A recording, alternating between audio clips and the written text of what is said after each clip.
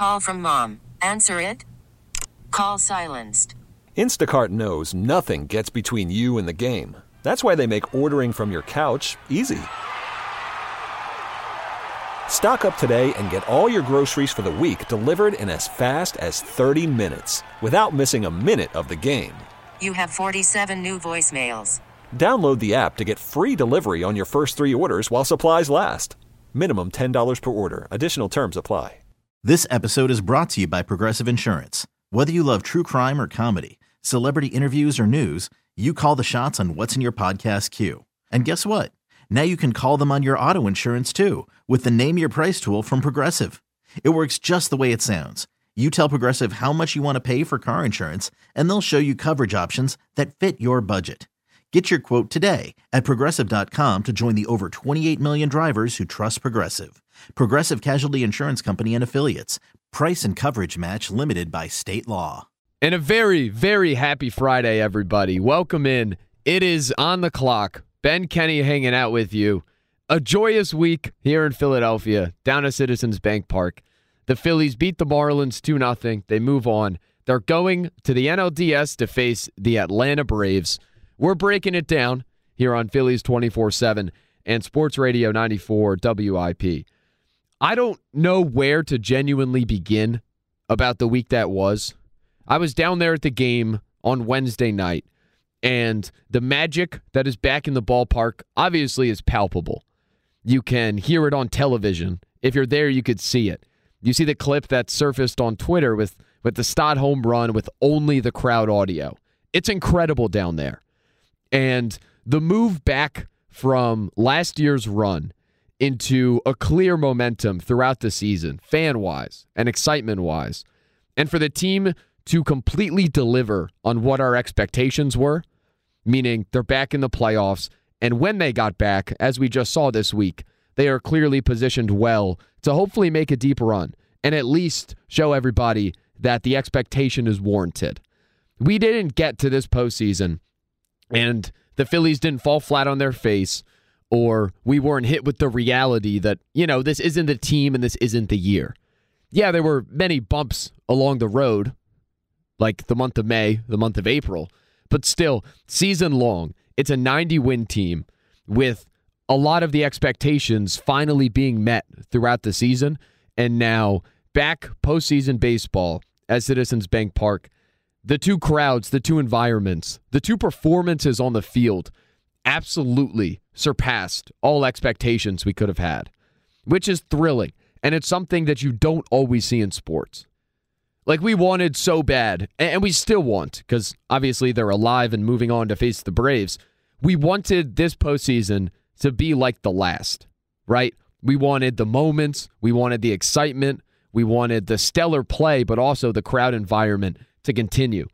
And the fact that we as fans are back and the environments are there, there's no complacency. It's not as if we're somehow sick of the winning. And we came in last year with the drought having gone on, and suddenly everyone's back at the park, and the excitement the first day, postseason's back, and then the run goes on. This year, it's like we know this team is damn good. We know the impact we can have as a fan base, and there's no thought of, oh, yeah, it's fine, they'll figure it out. Or, the magic was last year, now they're back in the playoffs. And no, the juice might have surpassed last year. At least it's at that point, because we as a fan base, not only different than everywhere else, clearly. You look at the ticket prices, cost $10 to go to the Rays game. You look at Milwaukee, kind of looks like a funeral throughout that series, reflecting the play on the field somewhat. But you go here, and it's the biggest party in sports. People are comparing it to SEC stadiums. I would put in a vote to compare it to Big Ten stadiums, not to disgrace the best college football conference out there, or at least what will be. But seriously, there's a genuine belief within the fan base that this team can win the World Series. And to me, it is an objectively better baseball team than last year. The results might not be the same, but how it is built, this is a better baseball team. And for us to enter with those expectations and that excitement, and for the team on the field to deliver to a T, you couldn't write it any better. You could not have scripted this week any better for us as the fans and the players as well. I saw a great headline this morning, obviously somewhat presented in a comedic sense, saying the Phillies only win games so they could party. Like, they keep winning because they know how much fun they have partying. And I think that embodies what it's like in the park and obviously throughout the city. At the bars, everyone's at Xfinity Live after the game. Like last year, the magic that we didn't know if it could be trapped in a bottle and returned again, it is 100% back. So kudos to everybody that was down at the park. Kudos, obviously, to everyone that's been on this team since the beginning. And kudos to this team for delivering in every sense of the word. So we're talking about the Marlins series. We'll look ahead to what the Braves will offer. Some good notes, some good matchups. We'll get into that next segment. We'll look across baseball as well. But I wanted to start when we talk about the game specifically. 4-1 win on Tuesday and then 7-1 to clinch it on Wednesday night. I can't help come away from this series with the simple thought that the Phillies are the better baseball team, top to bottom, than the Marlins, and they 100% played like it. There was no moment of tightness, which you often see with these great teams when they get to the playoffs. Think of the Braves last year. Really good baseball team. What happens when they face a hot Phillies team? They fall flat on their face. Ronald Acuna looks disinterested. They can't pitch. They can't get outs. And the Phillies wiped them. The Phillies totally crushed them. It's happened, frankly, for the last decade with the Dodgers. They win 100 games every season. They get to the playoffs. They know the expectations that are put on them as a great baseball team, and they continually fall flat. They continually lose for a variety of reasons. But even when they're the better team, they've lost countless series since, I really go back to 2008, 2009. Those were two great Dodger teams. They lost. It's like that's a franchise that cannot get over the hump because they get tight when they get to the postseason. This Phillies team is the exact opposite. You saw a better pitching staff perform to a T. More on that in a bit. You saw an offense that is way better than Miami perform like it. You saw a bullpen actually come in and perform in the one game where it was actually in question. And you saw a manager in Rob Thompson run circles around Skip Schumacher for 2 days. The Phillies are a better team, and they played like it, and they took care of business. Now, I came on last week's show, and things were very different. We were going into the weekend, and it looked as if the Diamondbacks were going to be the Phillies' likely opponent. If not the Diamondbacks, and maybe the Cubs. Well, the Cubs missed the playoffs. The Diamondbacks just went to Milwaukee and won. And I even tweeted going into Game 1 here in Philly, when Milwaukee was up 3-0 on the Diamondbacks, I regret not facing Arizona because I thought the Phillies would crush them. And maybe they still would have. That's a young team who even Buster Olney said a player told him they were glad to not come to Philly, which speaks absolute volumes, obviously, on what this place is right now, how it's perceived around the country, and what it can do to a baseball game. But we were entering the weekend thinking it's Arizona. And then Arizona gets swept, I think, against the Astros. The Marlins take care of business against Pittsburgh. And to be quite honest, for the couple days leading into the series starting, I was petrified. I talked myself into this being competitive. It was a pesky team, division rival, that all the games are close. The Marlins just weirdly have had the Phillies number. I was obviously dead wrong, and I drastically underestimated how big of a gap there is between these teams and how hard it is to play in Philadelphia.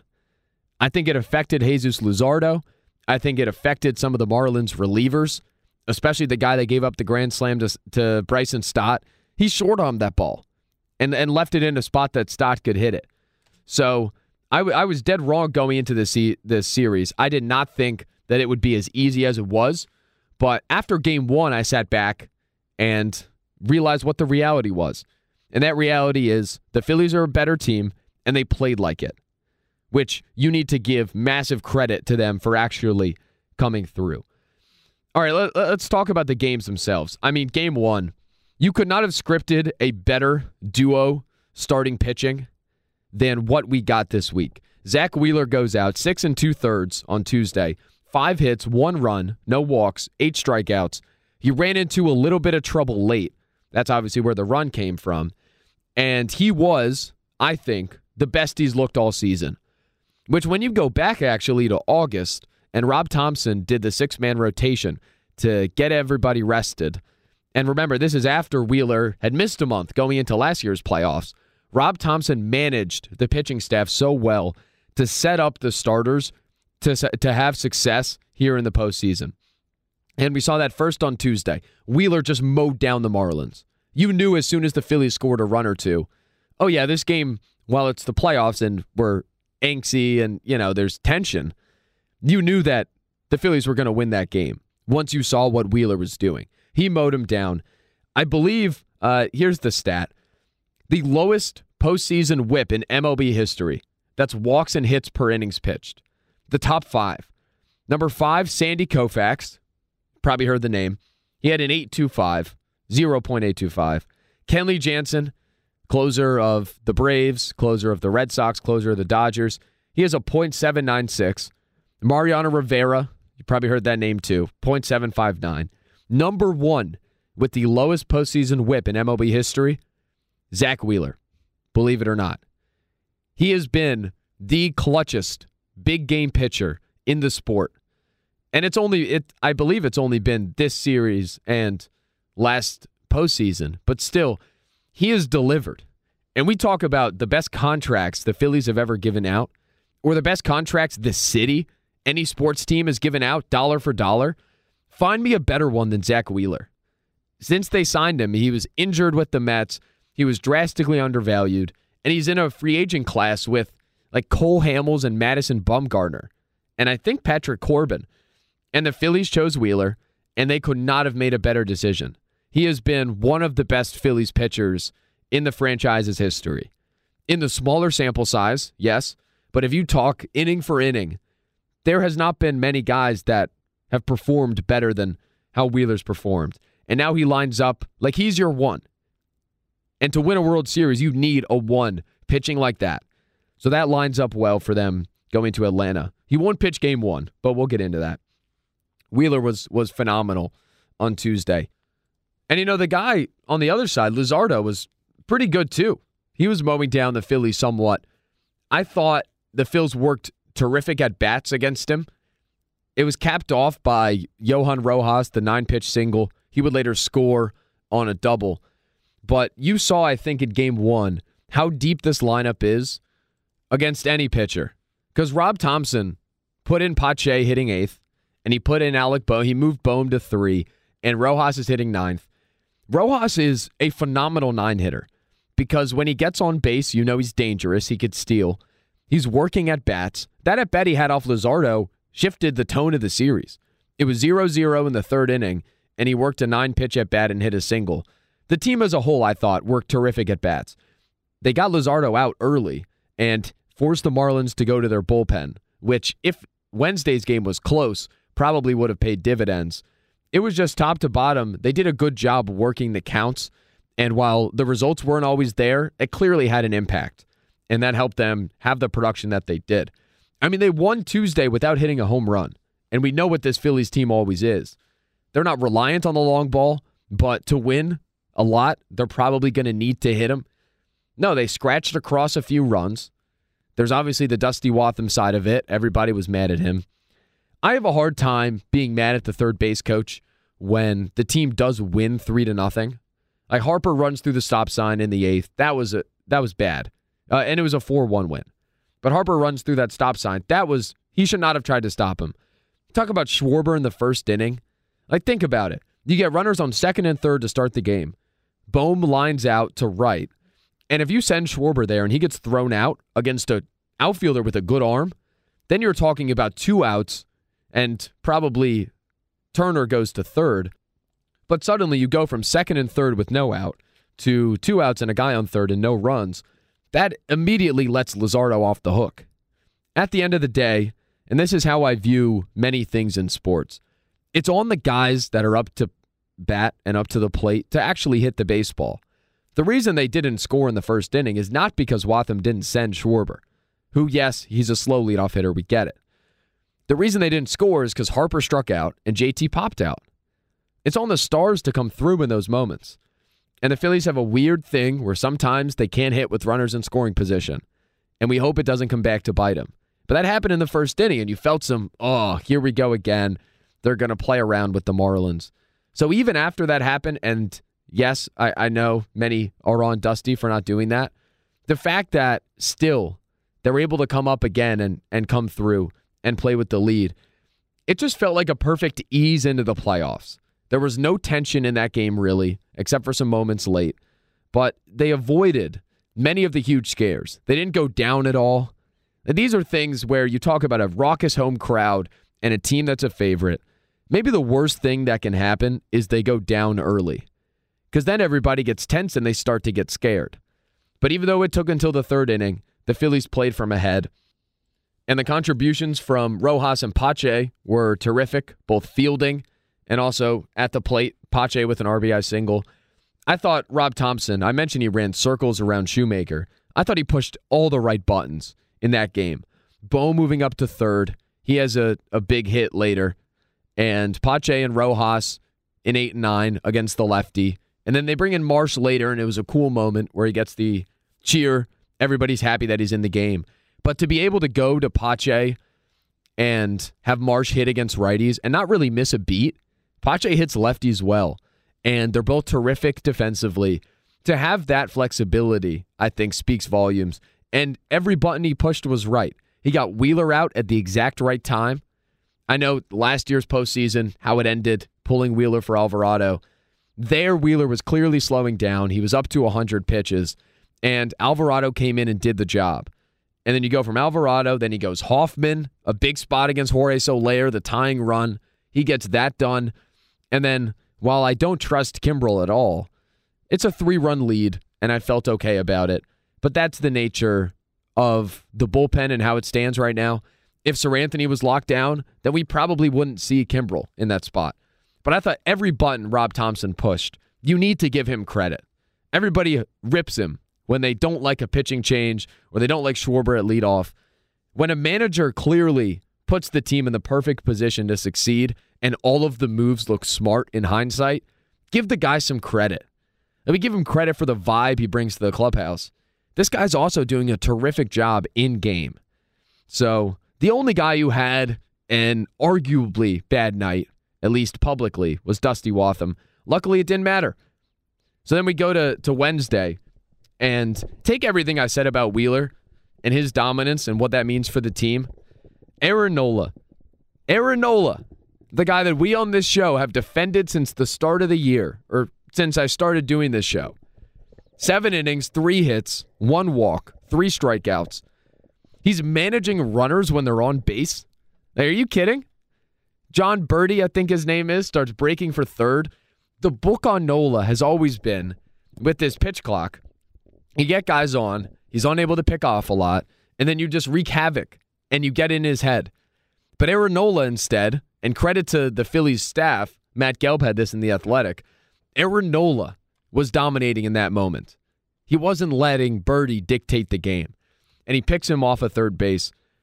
I think the 2 turning points in these 2 games, number 1 was picking off Birdie going to third on Wednesday, because then you avoid having Luis Arraez come up with a runner on. And then the next inning, the Phillies score. And that was a huge momentum shift. You could feel it in the building. And game 1, as I mentioned, it was Johan Rojas' single to get on base and give the Phillies the lead. But Nola was terrific. And when we talk about World Series hopes, this is why I'm petrified of the Braves. They're really good. But the reason I think the Phillies will win this series is because of the Zach Wheeler and Aaron Nola we just saw against Miami. The Phillies are not winning at all if those top 2 aren't dominating. Because Harper's kind of in a lull right now. The offense isn't going crazy per se. But you need the 2 aces to pitch like it against an amazing Braves lineup. And Aaron Nola, what he showed against Miami, getting guys on, getting them to ground into double plays. It was the same thing as the Atlanta start that we harped on. Yes, he gave up a couple runs, but what did we finally see him do? Guys are on base, strike out, pop out, he's out of the jam. He's getting out of these trouble situations with much more ease and at a higher frequency than he had been in the past. And that is the best news you could possibly get. So, amazing start. I mean, an out of body for all the Nola haters out there. Give the guy some credit. Give him some love as to what he's meant to this team and this franchise. I know the ERA is annoying, but he's going 230 innings. He's taking the ball every fifth day, and he is pitching his best when it matters.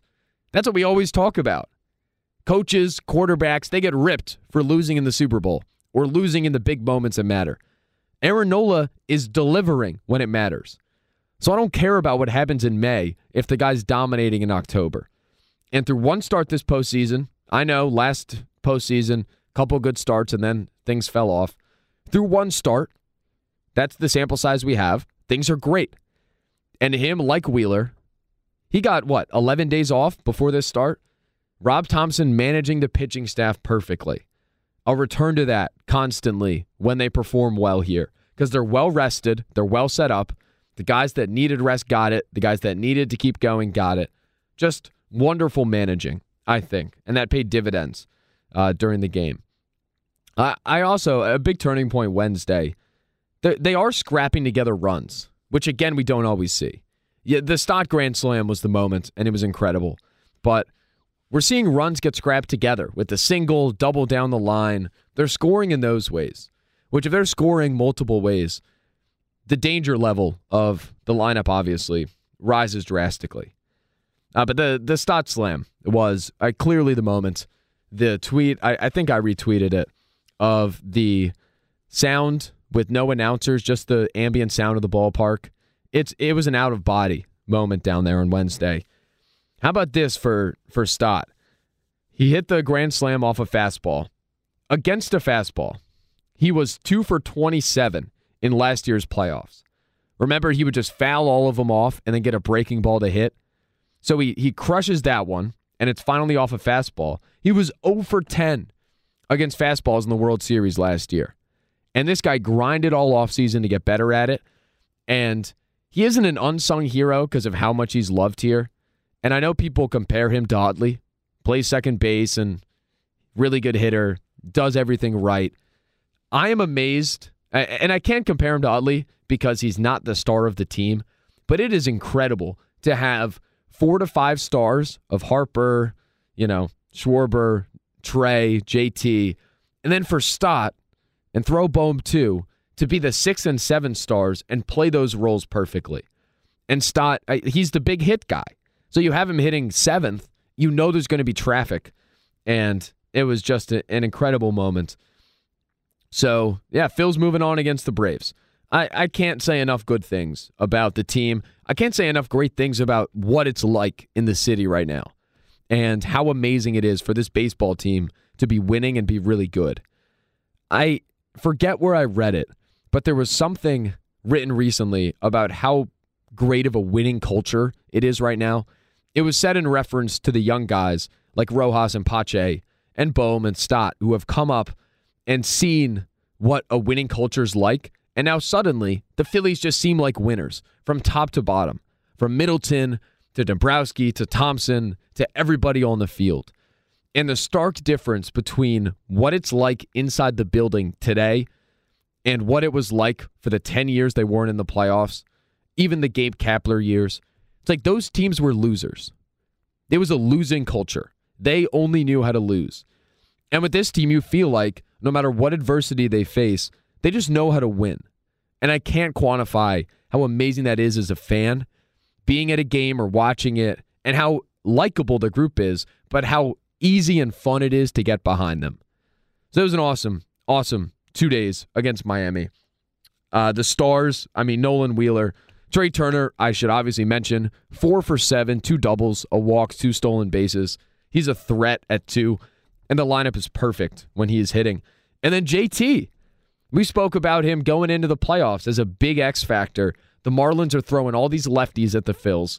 He had a huge night Wednesday, but he was 3 for 8 overall, a double, a homer, helping the lineup get even deeper and perform.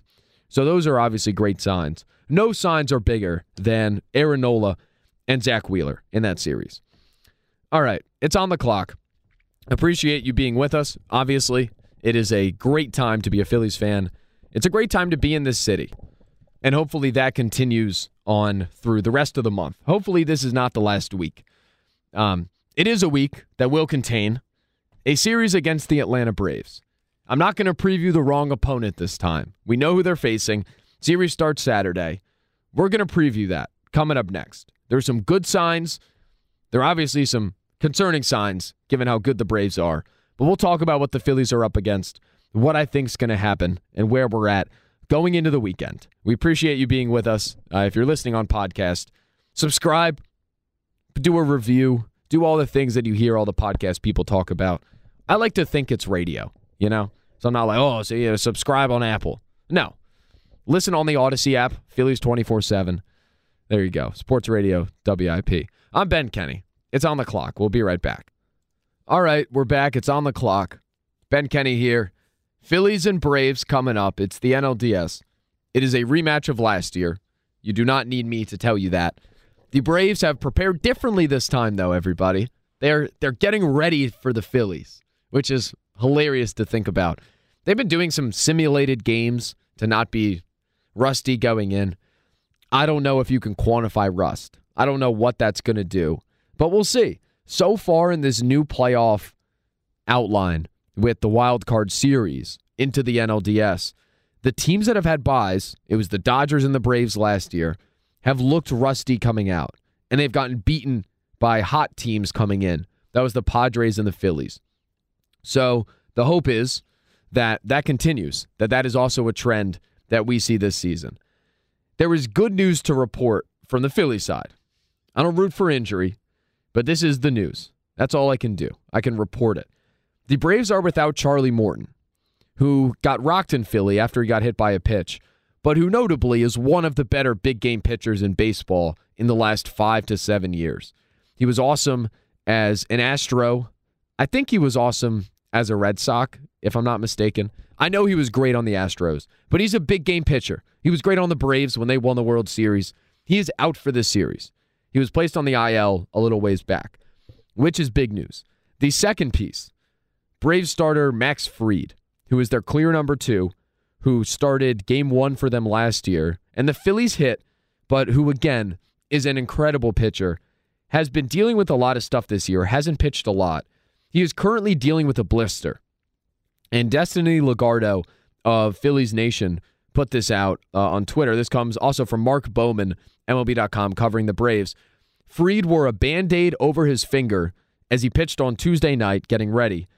He will not obviously be able to wear a Band-Aid when he starts Game 2 Monday at Truist Park. It looks like he's going to start. But even if he does start and is out there, you can never predict how a blister is going to react. You don't know what that's going to look like, if he can go deep in a game, how much the ball will spin, how effective he's going to be. So there is a real chance that the Phillies face a hobbled Max Fried. And hobbled in the sense of he's a pitcher and his hand has a blister. That's how we have to quantify it. It's baseball, I don't know a better word. He's hobbled. And the Phillies could be able to take advantage. So that leads us to the pitching matchups, which I think work out perfectly for the Phillies. I explained this a couple weeks ago when I discussed what the extra day off does. This series will be played on Saturday at 6 o'clock in Atlanta, Monday at 6 o'clock in Atlanta. There's an off day on Sunday. And then they are back here in Philly on Wednesday and Thursday, and if necessary, a Game 5 in Atlanta next Saturday. I mean, the series is going to go 4 or 5. So those off days and your pitching depth is going to be tested. But with the extra off day, because the Phillies just closed out the Marlins in 2, the Phils are able to go Ranger Game 1, Wheeler Game 2, Nola Game 3, probably Ranger again Game 4, and then Wheeler again on Game 5. The rest works perfectly. We don't need Taiwan. We don't need Chris Sanchez. You could go out with those guys. And if you want to move Ranger to the pen, okay, you pitch Chris Sanchez, or maybe you use Sanchez out of the pen. I don't know how he's gonna do his pitching staff. But the way this works out is you have Spencer Strider going for the Braves Game 1, Max Fried going Game 2 with an asterisk, if he's all good to go and healthy. Probably Bryce Elder Game 3, who the Phillies have hit. Maybe a Kyle Wright goes for a game if Fried can't go late. But he was Strider game 4, and we'll see game 5. How it lines up right now is Spencer Strider will give the Braves a prohibitive advantage in every game he pitches. And that's a given. He owns the Phillies, except for last postseason. And he did say that he doesn't like fans in the stands. So give me Strider for game 4. Maybe they hit him at home. I think game 1, he's going to completely shut down the Phillies. He's an amazing pitcher. Yet, it's Ranger against Strider. And when I spoke about this a couple weeks ago, I brought up an analogy. In golf, if you watch the Ryder Cup, if you didn't, bear with me for a second. When a captain puts out his Sunday lineup, it's 12 singles matches, and you put out your lineup 1 through 12. It's a blind draw. So you end up having your guys play 1 plays 1, 2 plays 2, all the way down, against the other captain who also put in his lineup blindly. The hope is, you can't plan to have this guy play this guy, but the hope is you have your worst pitcher, or here at golf, your worst golfer faces their 1, and then you are at a big disadvantage and a big underdog in that 1 match. And then for the rest of them, 2 through 12, you hope your 1 plays their 2, and your 2 plays their 3, and so on, just to give you an advantage. You want to talk betting, so you're a favorite in more matches than not. And ideally, you would love to be a big underdog in 1 and then be favorites in the rest of them. And when we talk about the Philly series, that's how it lines up. They are, or at least they have, a prohibitive disadvantage pitching in game 1, Ranger against Strider. If the Phillies can flip that, you're talking about a series that the Phils could close out in 3 or 4. Game 2, Phils have a huge advantage with how Wheeler's pitching. Game 3, I would say the Phillies have an advantage with how Nola's pitching. Game 4, again, you're disadvantaged because it's Strider. And Game 5 with Wheeler again, the Phillies will have the pitching advantage in 3 out of the 5 possible games. That's not to say they're going to win those games. We know how baseball works. But it works out perfectly where Wheeler's not going against Strider. If Wheeler is awesome but has 1 blemish and Strider is lights out, you're kind of wasting a great Wheeler start just because he has to go up against the Braves 1. I think it's perfect to have Ranger in that spot, who I think will pitch pretty well. We'll see how it's the Braves. Best offense probably in 100 years. And then, again, 2, 3, and 5, Phils have a pitching advantage. So if I were a golf captain and you told me, how would you like to outline this series pitching matchup-wise, this is exactly what my hope would be. And it's aided by the fact that Max Fried is dealing with stuff, and I don't like Bryce Elder. They don't have a great number 3. Yet, still, I would have outlined it this way. So there is good news in that way. The pitching matchups, I think, work out perfectly for the Phillies. And they work perfectly for, I don't think the Phils win this series if they don't steal one of the first 2 in Atlanta. I'm not confident game 1, but if they win game 1, they are winning the series, 100%. Let's say they lose game 1. Okay, you get Wheeler, Fried, game 2. I would probably take the Phillies to win that game. Again, Zach Wheeler being arguably the best postseason pitcher going right now. Out of the whole draft, I could take every remaining pitcher in the playoffs to start 1 game. I would probably take Wheeler. Strider would be a close second, and we know he owns the Phillies. But you need to steal that second game in Atlanta to come home with energy, come home not having it be an elimination game, and then to be able to, even if you slip up at home, anything happens in Game 5. It's the old, Kevin Millar said this in 2004. Dan Shaughnessy is out there, Boston Globe reporter, and it's after the Yankees were up 3-0, and Shaughnessy had called the Red Sox frauds. Millar said, we're going to make you take back that fraud comment because the series not over. We're going to win it. He said, don't let us win tonight. And he outlines, Schilling goes Game 5, Pedro, Game 6 or whatever. In Game 7, anything can happen. You could have anybody on the mound in Game 7 and anything can happen. So getting to a Game 5 is going to be crucial. If you lose Game 1, if you lose both Strider starts, just get me to Game 5. My nerves wouldn't do well in that setting, but get me there. And I'm confident, again, this being a team of winners and guys that seem to always come up big in those moments, get me there because I think the Phillies will do it. I don't know what other cliche keys I can throw out, except steal a game on the road and, see the ball hit the ball, as some of our callers on WIP love to say. I do want to note that it feels like the offense 1-9 with the Phils is working.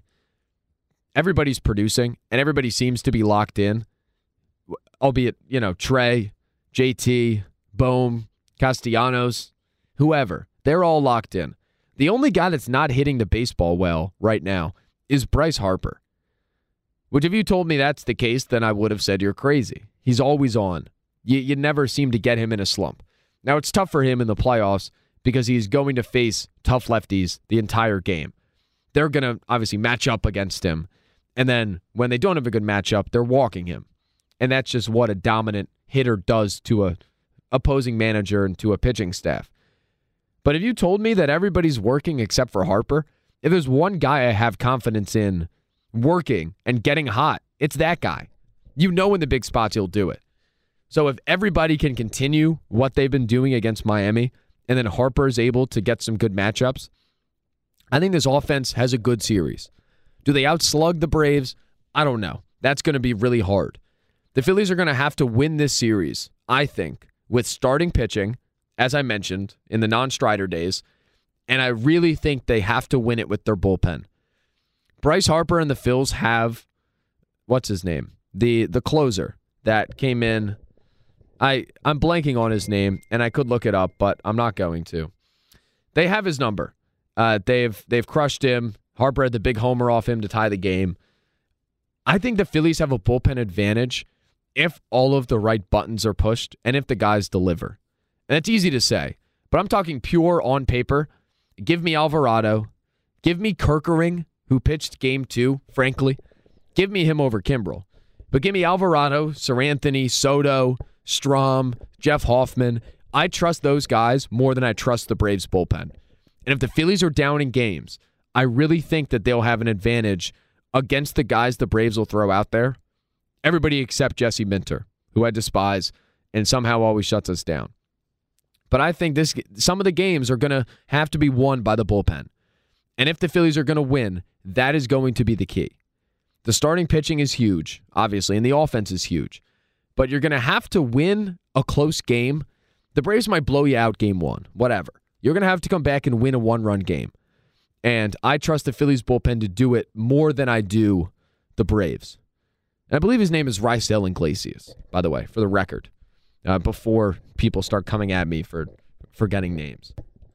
Actually, I was recording something after game 1 of Phillies Marlins, and I was talking about the Marlins pitching staff, and yes, it was 2:45 in the morning, and I was probably tired, and the coffee had worn off, and I called Sandy Alcantara Sergio Alcantara. So that one, it hasn't been published on the podcast feed, thankfully.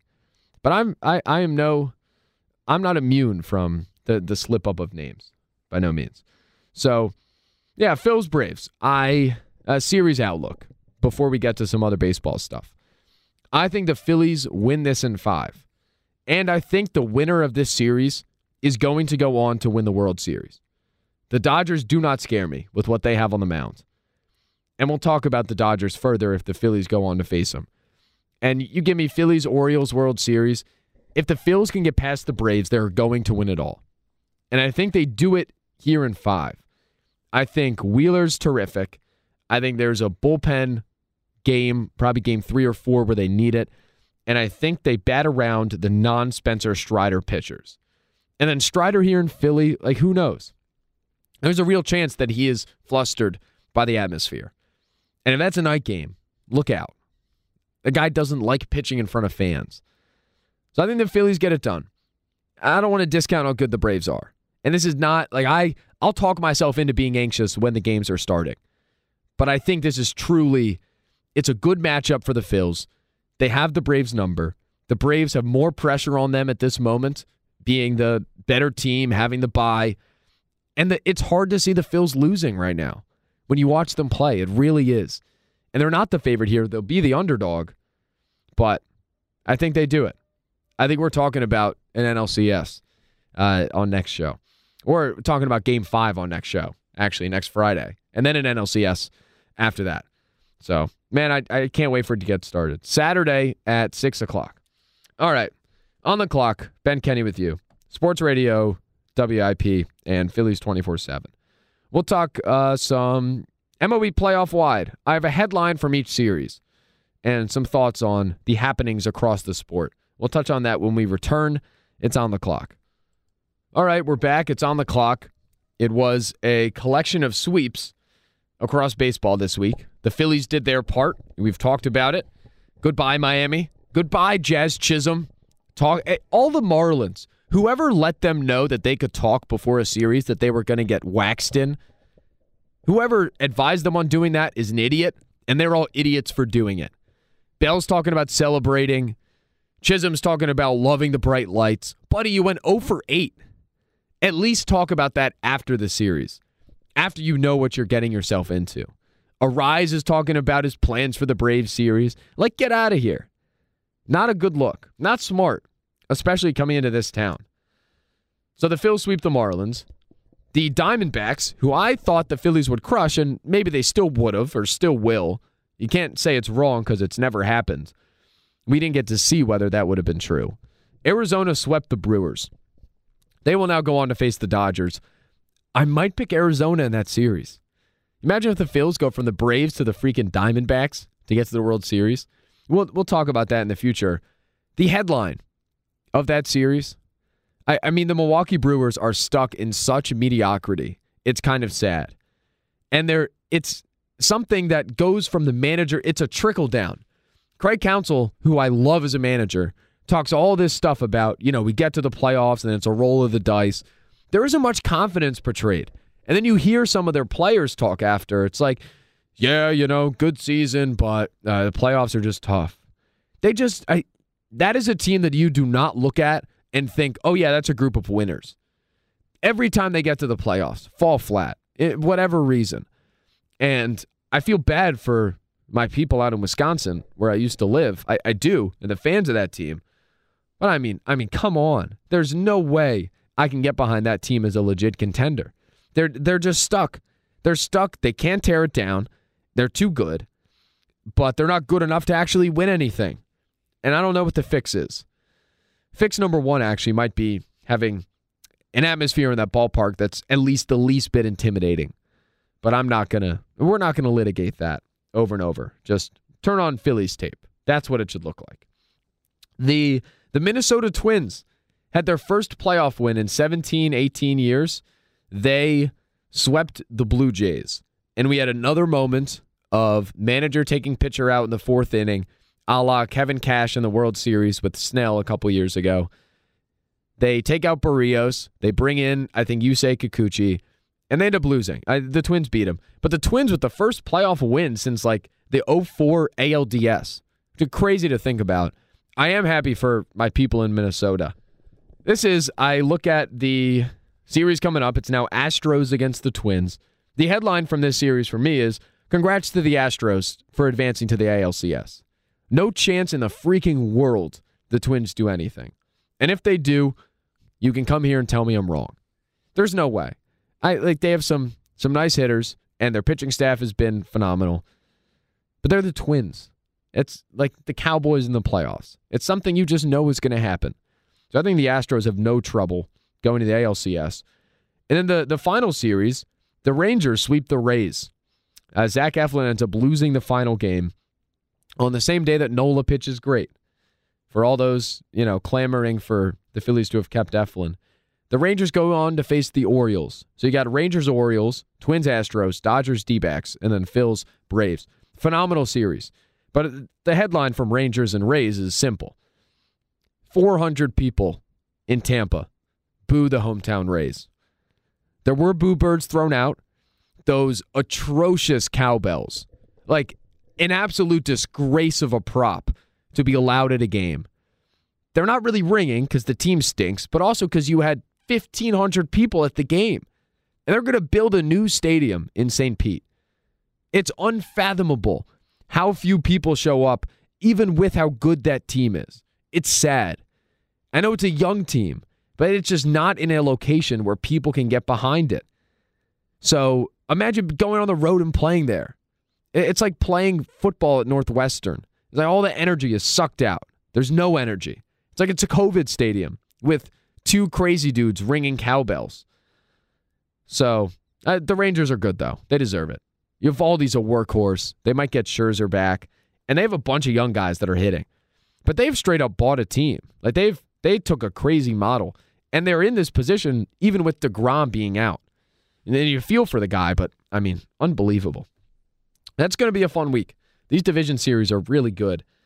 And you hope they last longer than the wild cards. There's no baseball on Thursday night. What the hell am I supposed to do? I'm not watching Commanders-Bears. That atrocity of a football game. No chance. All right. It's on the clock. I'm Ben Kenney. We'll come back. We'll close it out. We will get you ready for Phillies and Braves in the NLDS. That's coming up next. All right. We're back on the clock. Couple minutes here. Ben Kenney with you.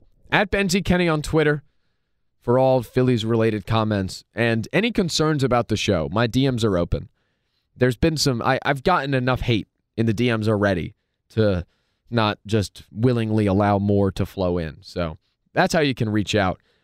Phils and Braves, Saturday night. Thompson, as of this exact moment, has not announced the Game 1 starter. I think it's going to be Ranger. I think it should be. The other option would be Chris Sanchez. There is no world where Taijuan Walker is starting a game this series. Can't deal with it. Won't go well. So I hope it's Ranger that gets announced. He will be opposed by Mr. No Fans, Mr. Strider, and I'm not going to be back on here until next Friday after Game 4, before a possible Game 5.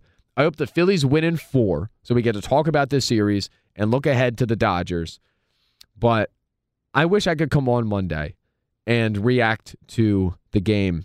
And hopefully, if the Phillies win on Saturday, I'm calling the series. It's over. I might call the Phillies world champions at that point, which might be counterproductive. But whatever. I've jinxed things in the past. You know my words have no bearing. Except sometimes when I tweet good things about Nola, then he melts down, which he didn't do. If this show is going to point out anything, it's going to point out when Aaron Nola battles through innings. And on Wednesday, he did that. He goes Game 3, Wednesday against Bryce Elder. I don't have the odds in front of me, but I did see last night, Braves are minus 190 in this series. The Phillies, plus 160. They're underdogs. But even if they are mathematically underdogs, and clearly they played well in that role last year, they carry themselves like the deserved. Like they carry themselves like the defending National League champions that they are, which you need going in to a place. I mean, I'm not going to say Atlanta's a great home ballpark, but you need it going on the road against a great team like the Braves, who I think in the back of their minds, they are petrified of coming to Philadelphia. If the Phillies can get up or get tied 1-1 after Atlanta, I do think there is a chance that the Braves, as they did last year, just completely melt down. That'd be ideal. There's a real chance of that happening. So hopefully it does, and we will talk to you. We'll be back to recap it all next Friday. Hopefully we're talking about a Phillies series win, and I get to proclaim them world champions. But until then, enjoy the games, everybody. Keep the heart rate low. I'm going to try to keep mine. Let's go. Let's win a playoff series. We'll talk to you next week. See ya. This episode is brought to you by Progressive Insurance. Whether you love true crime or comedy, celebrity interviews or news, you call the shots on what's in your podcast queue. And guess what? Now you can call them on your auto insurance too with the Name Your Price tool from Progressive. It works just the way it sounds. You tell Progressive how much you want to pay for car insurance, and they'll show you coverage options that fit your budget. Get your quote today at Progressive.com to join the over 28 million drivers who trust Progressive. Progressive Casualty Insurance Company and Affiliates. Price and coverage match limited by state law. Okay, picture this. It's Friday afternoon when a thought hits you. I can waste another weekend doing the same old whatever, or I can conquer it. I can hop into my all-new Hyundai Santa Fe and hit the road. Any road. The steeper, the better. Because my all-new Santa Fe is available with H-Track all-wheel drive, so I can hit the trail without a worry in the world. Heck, with 3 rows and best-in-class rear cargo space, I can pack the whole family in with all our gear.